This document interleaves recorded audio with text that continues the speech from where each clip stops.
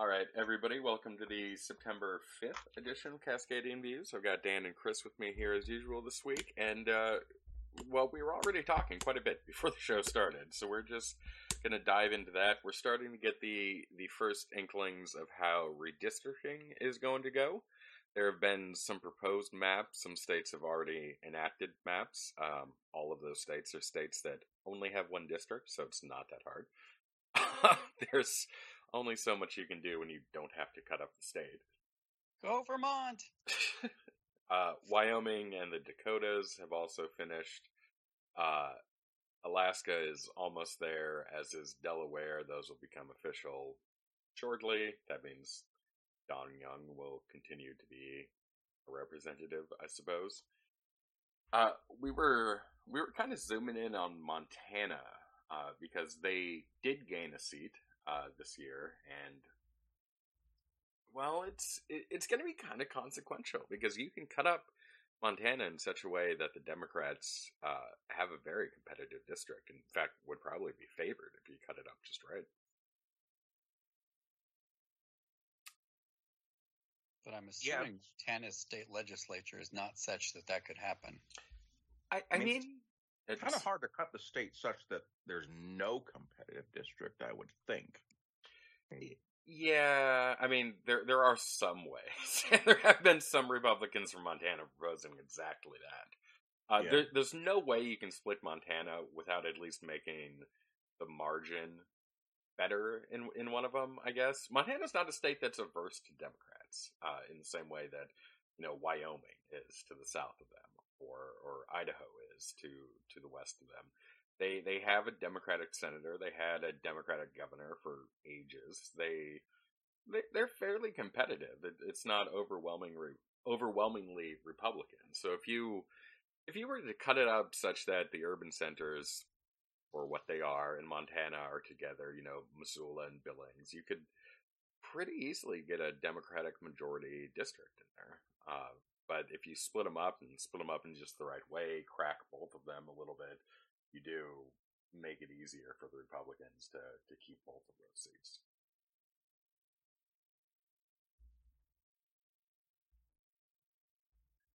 Have you seen any proposals that would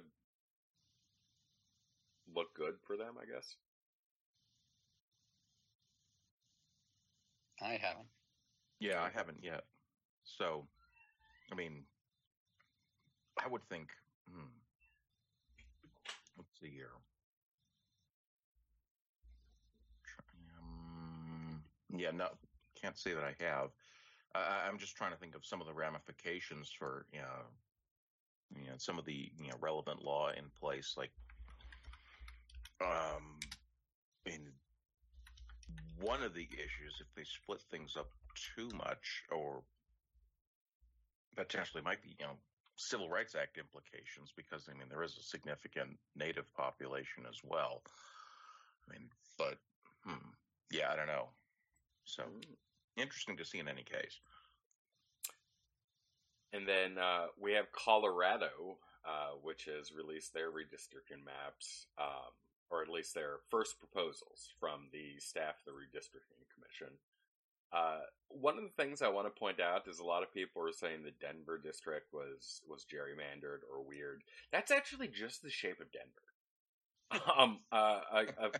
A couple decades ago, they annexed Denver International Airport, which is that big square blob up to the right of Denver, and then they also annexed that little snake of land to get out there to connect to it, in order for them to have full control of the airport. That's literally just the shape of Denver. It looks weird as hell, I know. It's this long snake with two bulges at either end. No, dude, that's just what Denver looks like. Right. One of the interesting things about this is that it would put Lauren Boebert's home in the 2nd district, which is not overwhelmingly Democratic, but a pretty solid Democratic district. Would likely mean her exit from the House. She would have to move if she wants to. Well, she doesn't have to move, but she has to run for a district that her home is not currently in, which is the one literally just across the street. So I don't think it's going to be that big.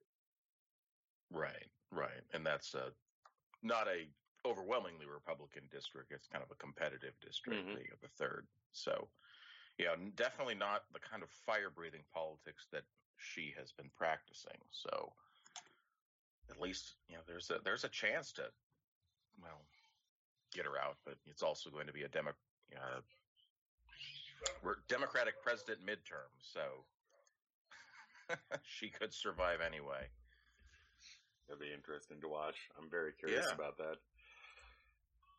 Getting kind of local here, Oregon has some preliminary maps up. One's released by the Democratic Party, and one is released by the Republican Party, and boy, is it two very different approaches. Yeah. To say the least. Yeah, you've got a map that basically crams the Republicans into, I guess doesn't cram all the Republicans in one district, but makes it so they can only win in one district. And, it's only win in a good year. I am a little bit worried that there are a couple districts there that, because really only the first, the third, and I believe the sixth were going to be more than like 8% Democratic. The fourth and the fifth were going to be fairly close. I mean, still solidly Democratic, not a toss-up district, but one where I could see in a bad year in the midterms or whatnot, us losing. But I'm sorry, continue? No, yeah, go for it, yeah. Oh, I was going to say, the Republican map splits it up very differently. It crams Portland into two districts, keeps the giant, Eastern Oregon district, so 2D, 1R, and then it splits up the Salem-Eugene I-5 corridor in a kind of vertical up and down fashion in order to create three completely, more or less within a handful of people split districts. Right. There's no way that happens. Yeah. I mean, the Democrats offered at least the Republicans some input into this process, but at the end of the day, it's a super majority Democratic control still in the legislature, and you've got a Democratic governor. I mean, so it's a sort of supermajority. It's a supermajority if our ridiculous caucus rules are like, our quorum rules are allowed. The Republicans, for 3 years running, have fled the state or just shut things down they didn't like. Extra points if they flee to Texas. Yeah, I guess is that for us it's usually Idaho. Yeah. Flee the state to deny quorum again on passing a map. I mean, yes, they can do it. I don't know if they will, but I mean, they've shown anytime there isn't something that there's something that they don't like, they do this. First, it was just for the carbon tax, and then they did it 2 years running for tax reasons. It's just dumb. Jeez. Oh, I guess we'll see. Yeah. I will say, when we were talking about redistricting months ago, one of the things I mentioned was you pull Bend out of the second in order to shore up the other districts. That is exactly what the Democrats are proposing. The third district would run from eastern Portland down to Bend and encompass the city of Bend. That would be Blumenthal's new district. I love it. I love it. Bend is not overwhelmingly Democratic, but it is more Democratic than the rest of the second. You pull Bend out, that's over 100,000 people that you're removing from the second district. You can then pull in a lot of the fourth, which was a heavily split district. You can pull in a lot of those little towns into the second and get them out of the fourth. I love it. It's wonderful.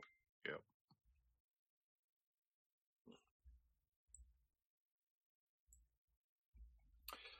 So, what are the other states we're looking at here?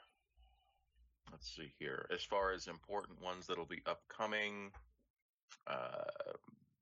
New York, Illinois will both be really important states to watch. Texas, Florida, Ohio, Carolinas, Georgia, Michigan. all of those will be very crucial. Have you seen any of the proposed maps out of Texas? Are there proposed maps out of Texas? I don't think so yet, no. I know the Cook Political Report had like a projected map. But I don't know if that had like actually come from anybody or if that was just one that they made up. I think they're just guessing. Just, based on, okay, this would make sense for Republicans to do that would kind of do the things that we've been talking about, like in order to, prevent a dummy mander, a few years down the line. Okay. I mean, I think we can count on, given the voting bill they passed earlier, given the other bill that we're going to be talking about in a few minutes, they will do the very worst thing they can get away with. Right. Yeah, I think the key, though, is that they want to be able to get away with it. They've currently got Austin split something like 4 ways in order to dilute that. And the problem is what counts as Austin is kind of expanding out as the suburbs turn more blue. And that's really cutting into their margins in all those districts that they've sliced out of there. So they're gonna have to do something about that. Kind of the same thing around Dallas-Fort Worth, although they can fix that just by rejiggering the lines a little bit. But Austin is already cut up so much, and they're gonna have to fix that. Yeah. All right. I guess since we're in Texas, we'll stay there to talk about this. The Supreme Court decided, well, first to not do anything about the new Texas abortion bill, which bans abortions after 6 weeks and creates state infrastructure for people to go snitching on their neighbors who got abortions. In order to get a $10,000 reward through a civil action, creates a private right of action over this, which I feel is a terrible precedent in a bill. We don't generally turn Americans into a police state against other Americans. 9/11 propaganda about staying vigilant notwithstanding. You generally don't get rewarded for snitching people out to the government. It's a slippery slope there, man. I don't like it. I mean, there's a lot about this bill I don't like. Let's be clear. Just the headline topic of the bill is pretty terrible. Just a Stasi. Yeah. Ocean Stasi. Yeah. Seriously. And the particularly despicable thing about it is they did that in order to delay any successful lawsuit against it. And exactly. The Supreme Court kind of bit. They absolutely went for it. Yeah. That's kind of what the justice, all the dissenters said, is that you idiots in the majority, you totally bought this lame gambit.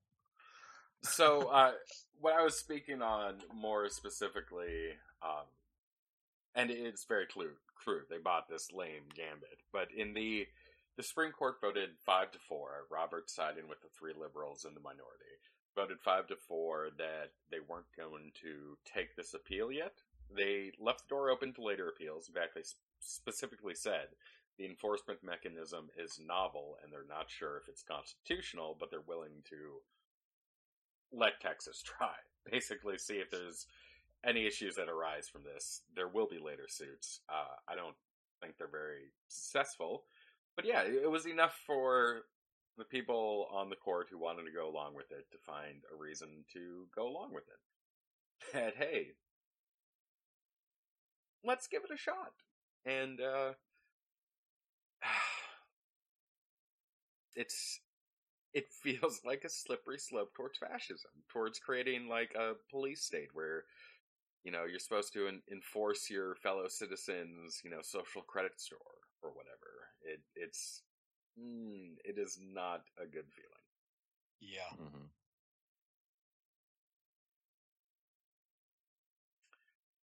It also bodes ill for the fact that the court has a case directly challenging Roe v. Wade coming up on its docket this year.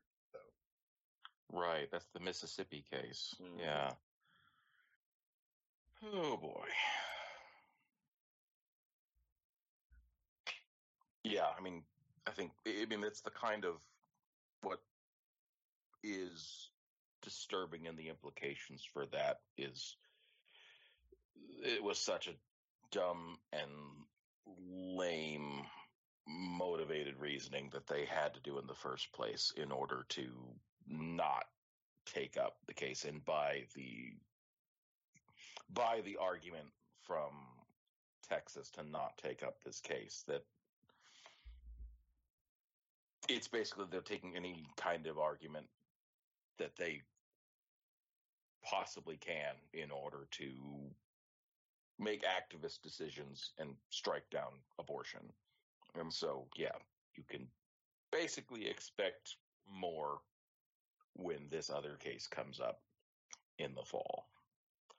So, yeah, here we go. Strap in.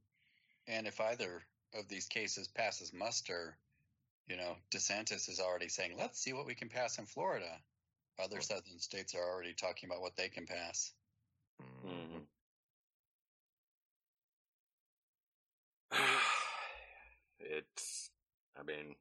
Buckle up, man. We're about to get some scary, scary news, I think.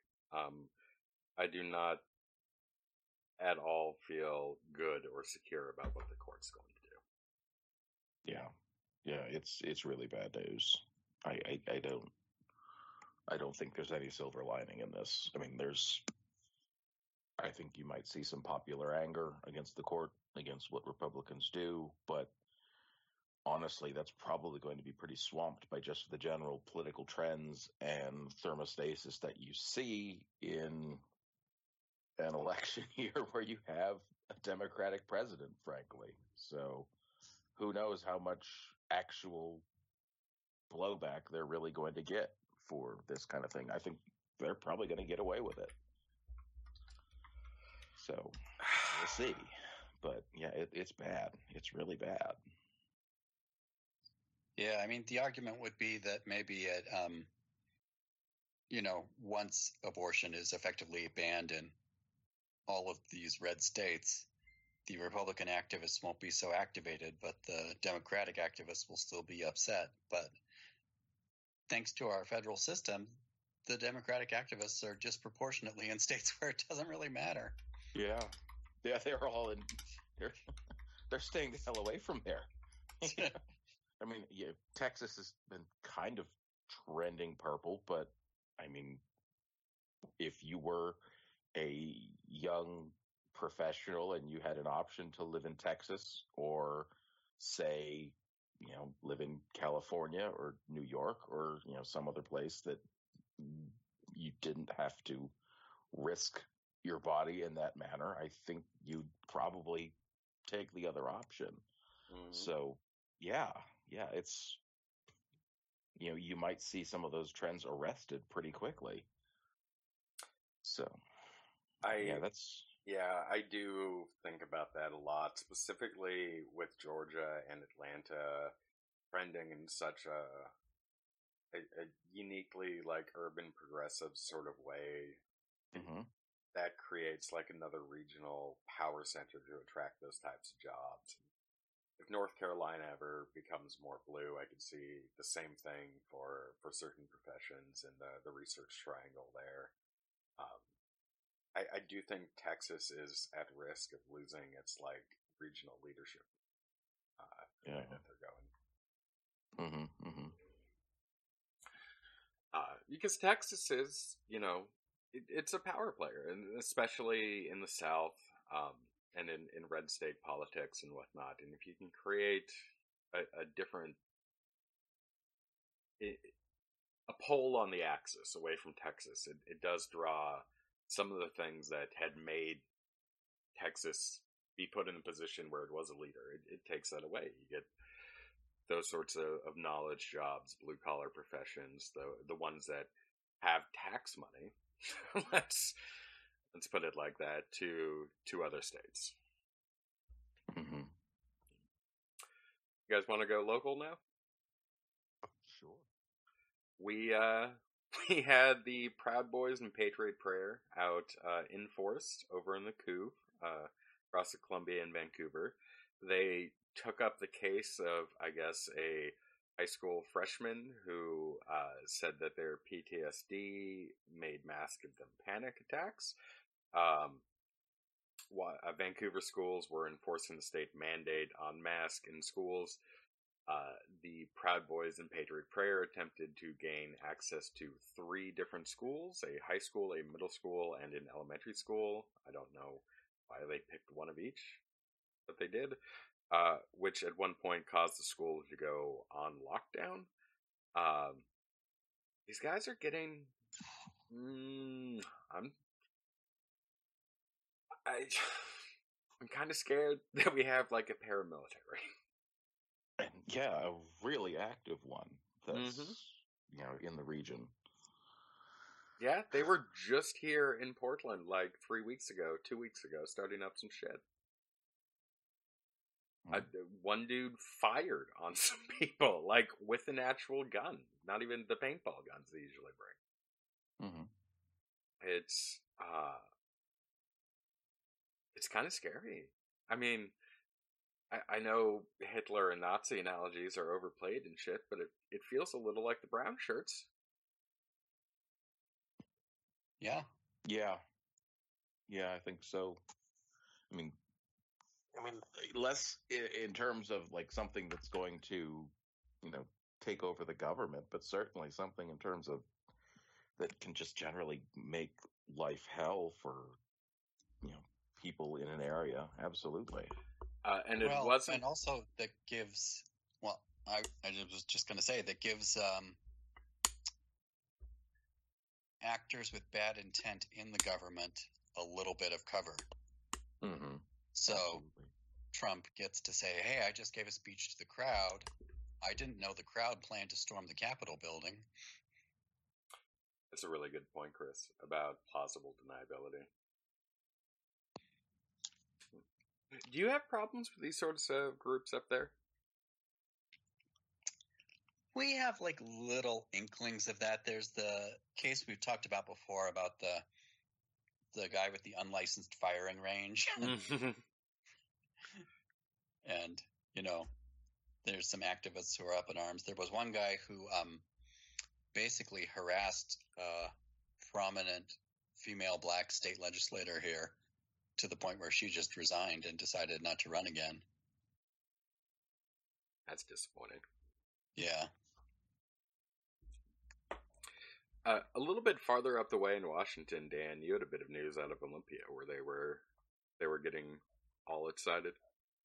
Yeah, they had another march this time. Not targeting schools, but this was just a march for medical freedom, and like how these things usually go. They looks like they got into a fight with some local Antifa, and just how it usually goes.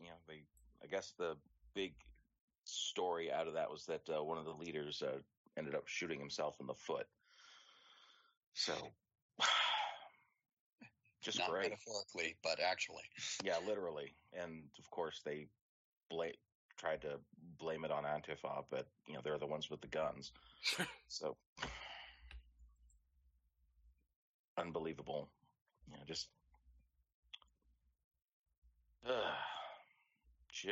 great.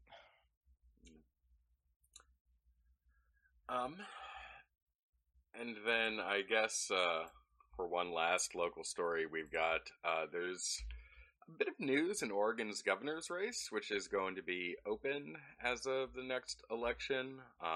Kate Brown will not be eligible to run again, and Chris, you had pointed out that what had been a whisper around town for quite a while is starting to become more official, as columnist Nicholas Kristof is looking to become Oregon's next governor. I don't think that will go well for him. No? I'm not a judge of local politics there, so I wasn't sure what the... It's just kind of a theme that columnists tend not to make good leaders. You had a similar thing happen up in Canada, where Michael Ignatieff, who had been a Washington Post columnist and a tenured, I believe it was Harvard professor on politics, decided to schlup back to Canada to become the leader of the Liberal Party and proceeded to get them absolutely blown out to the point where they became the third largest party in Parliament.